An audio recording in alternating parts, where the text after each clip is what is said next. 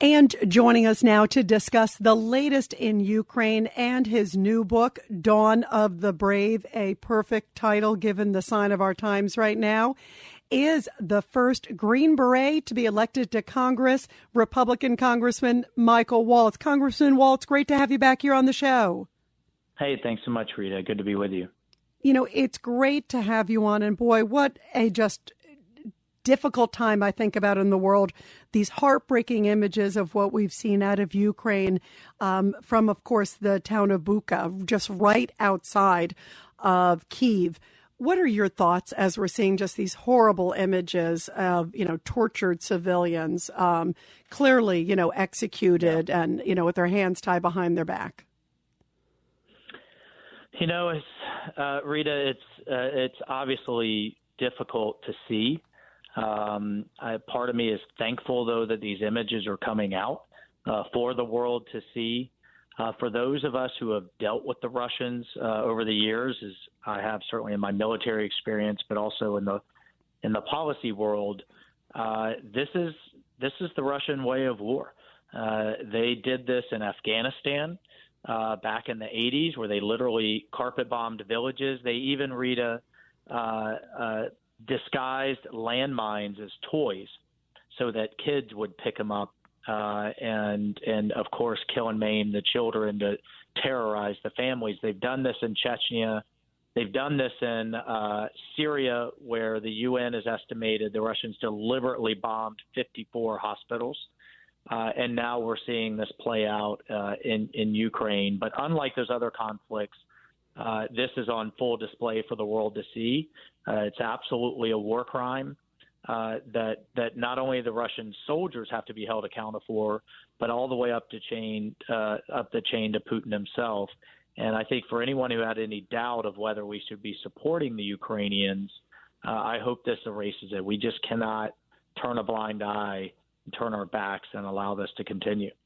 Yeah, I agree, Congressman Waltz. So what do we do now with Putin? I mean, we heard from President Biden today saying that he wants a war crimes trial. How do you think we should handle this? Well, I think that's one thing to message against Putin, and we should, but honestly, I don't really think he gives much of a darn.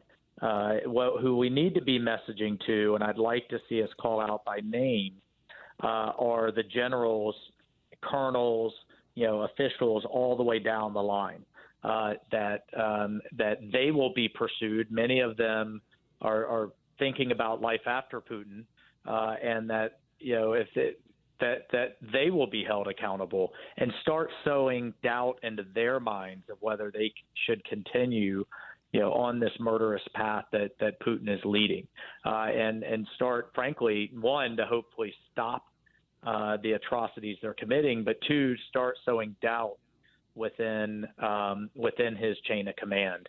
And then we need to support Ukrainians and Zelensky in his effort to win. The thing that frustrates me the most is the White House is so afraid of Putin. They've allowed him to draw red lines that we've backed away from. Of course, no one wants World War III, but you can't let fear drive your policy. Putin's afraid of war with us too, and we need to establish very clear red lines ourselves when it comes to the use of chemical weapons, when it comes to the use of WMD, continuing these atrocities, and we need to stop drawing these ridiculous distinctions between the different types of weapons we're providing the Ukrainians. Give them everything they need. Give them the most sophisticated weapons that they can possibly use.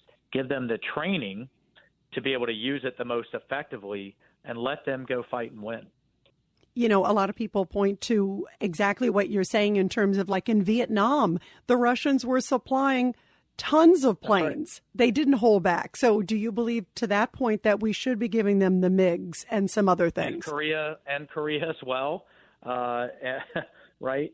In multiple wars, both the Chinese and the Russians were providing the adversaries of the UN and the United States literally tons of weapons, including the most sophisticated planes at that time. We should be providing the MiGs. We should be providing the S-300 air defense system. We should be providing the radars that they've been asking for. But here's the policy decision that I believe Biden will stumble upon. If the current trajectory continues, we just saw the Ukrainians launch their first offensive operation at an oil refinery inside of Russia. What happens if the Ukrainian momentum continues? We keep providing them what they want, but they start actually pushing Russian forces out of Crimea, out of the Donbass, hitting targets inside of Russia that are supplying the logistics to those forces. Is Biden so afraid of Putin and what he might do that he's going to pump the brakes on our support or try to put limitations on it? Or is he going to give Zelensky everything he needs to fight for freedom and to restore the sovereignty of his country? I hope it's the latter, but I'm afraid it may be the former. Yeah, and I think a lot of people are. And in fact, even if we listen, Congressman Waltz, to the verbiage of the White House, they never kind of come right out and say, we want, Zelensky to win. We just want to stop Putin. We want to stop his ruthlessness. Yeah. You're right. They don't seem to have this very clear objective to winning the war. Well, and the fear there is that, let's keep in mind, Ukraine hasn't been fighting this war for the last month. They've been fighting it for the last 7-8 years, since 2014. And after the first invasion, it settled into a stalemate with this kind of trench-style warfare, and Ukrainians have been dying at the hands of Russians ever since. And I fear all that may happen now is cities will have been leveled, atrocities will have happened and been committed, and all we've done is allowed the lines to move a bit, where Russia just keeps taking these bite-sized chunks out of Ukraine. And oh, by the way, the chunk they're taking in the east is Ukraine's most energy-rich and mineral-rich sector of its country. That's the part that'll benefit Putin the most. And then, of course, the area along the Black Sea for that warm water port that Russia has historically wanted. So let's help Ukraine take their land back. Let's help them win, not just manage a stalemate. Absolutely. And win not just for them, but I think for history. Boy, would it send a powerful message if Putin is completely driven out, and also sent a message, don't ever think about doing this again. I want to make sure that I get to you, Congressman Waltz, about your new book, too, because I think, boy, is it perfectly timed. The title is called Dawn of the Brave. Tell us about it, because it's about service, it's about leadership, and certainly important topics. Well, it's a children's book. The age ranges are 6 to 10. It's actually one of a series. You cannot buy it on Amazon. I stomp my foot and say that again. It's not on Amazon. It's on bravebooks.com. It's a subscription model, and each month your child would receive a new book with a focus on a traditional theme, faith, family, traditional values. In the case of my book, it's the culmination of the first series, and it's focused on teamwork, service to country, serving a cause bigger than yourselves. All of the characters, which are all animal-based, cheetahs and gorilla and others, they've all had various adventures in the previous books, but they all come together in mind to defend Freedom Island, and they figure out they can't defend it from the evil pirates by themselves. They have to come together and work as a team. Everybody has their own strengths and weaknesses that are complementary, that can be celebrated. But look, Rita, we're all wringing our hands. I'm sure you've had many people on your show about the garbage that's being taught in our schools, about this woke agenda. Well, what are we doing to take that back? And what are we doing to put positive, conservative, traditional content out there? And so I'm really proud to have partnered with Brave Books. It's available on bravebooks.com. And I think, we need our young folks to be learning and thinking about how we serve our neighbors, how we serve our community, how we serve this great country, and how we give back. And I'm really thrilled with it. Oh, and by the way, $15 of each subscription will go to Samaritan's Purse, which is doing such great work in Ukraine. How awesome is that? And they are doing amazing work, of course, with my buddy Franklin Graham there, which is really fantastic.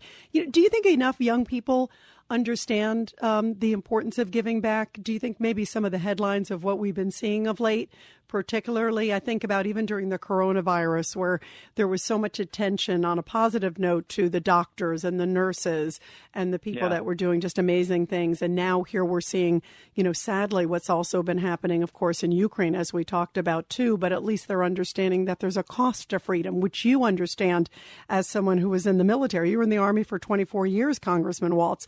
Do you think enough young people understand maybe some of the headlines are also reinforcing this great message of your book, Dawn of the Brave? Yeah, I hope so. But, I also see what's happening in Florida with Disney and, the agenda that's going on there. So I think we have to push back, and I think we have to get this type of content, into the hands of our kids and into the hands of parents.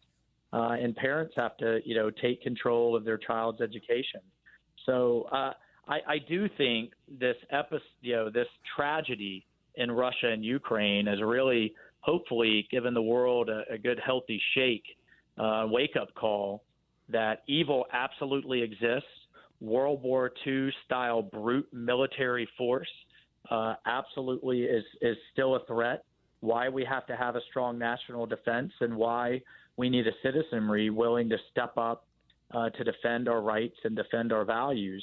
I fear now, a couple of generations away from the draft, that we've kind of settled into this very less than 1% right now serves in the military, and we've settled, and it tends to be generational now that we're a couple of generations away.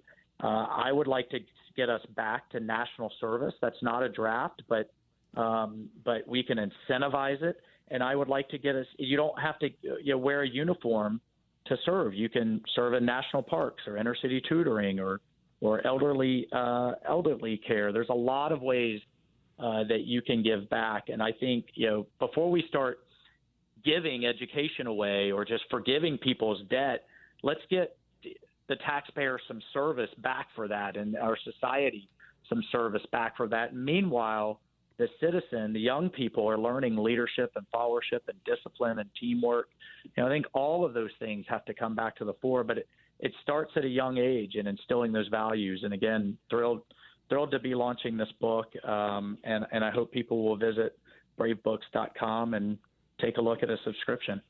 Absolutely. What a great and timely and important message. And again, it's bravebooks.com. And I love the fact, Congressman, you also said that $15 of every book goes to Samaritan's Purse, which is helping so much the Ukrainian refugees. Bravo to the message, and thanks for your great service to this country and inspiring so many other people to do the same. Thank you, Congressman Waltz. Great to have you here. Thank you so much, Rita. Happy to come on. This is Greg Kelly for Priority Gold. What does it mean to be America's precious metals dealer? It means that you're in touch with the hearts and minds of those who love this country, value our freedom, and want to protect the future. Priority Gold is that precious metals dealer. They've helped thousands of Americans back their retirement with solid gold and silver. Call Priority Gold at 888-506-6439. Receive free shipping, free storage, a free investment guide, and one of the best purchase experiences in the industry. Call now or go to PriorityGold.com.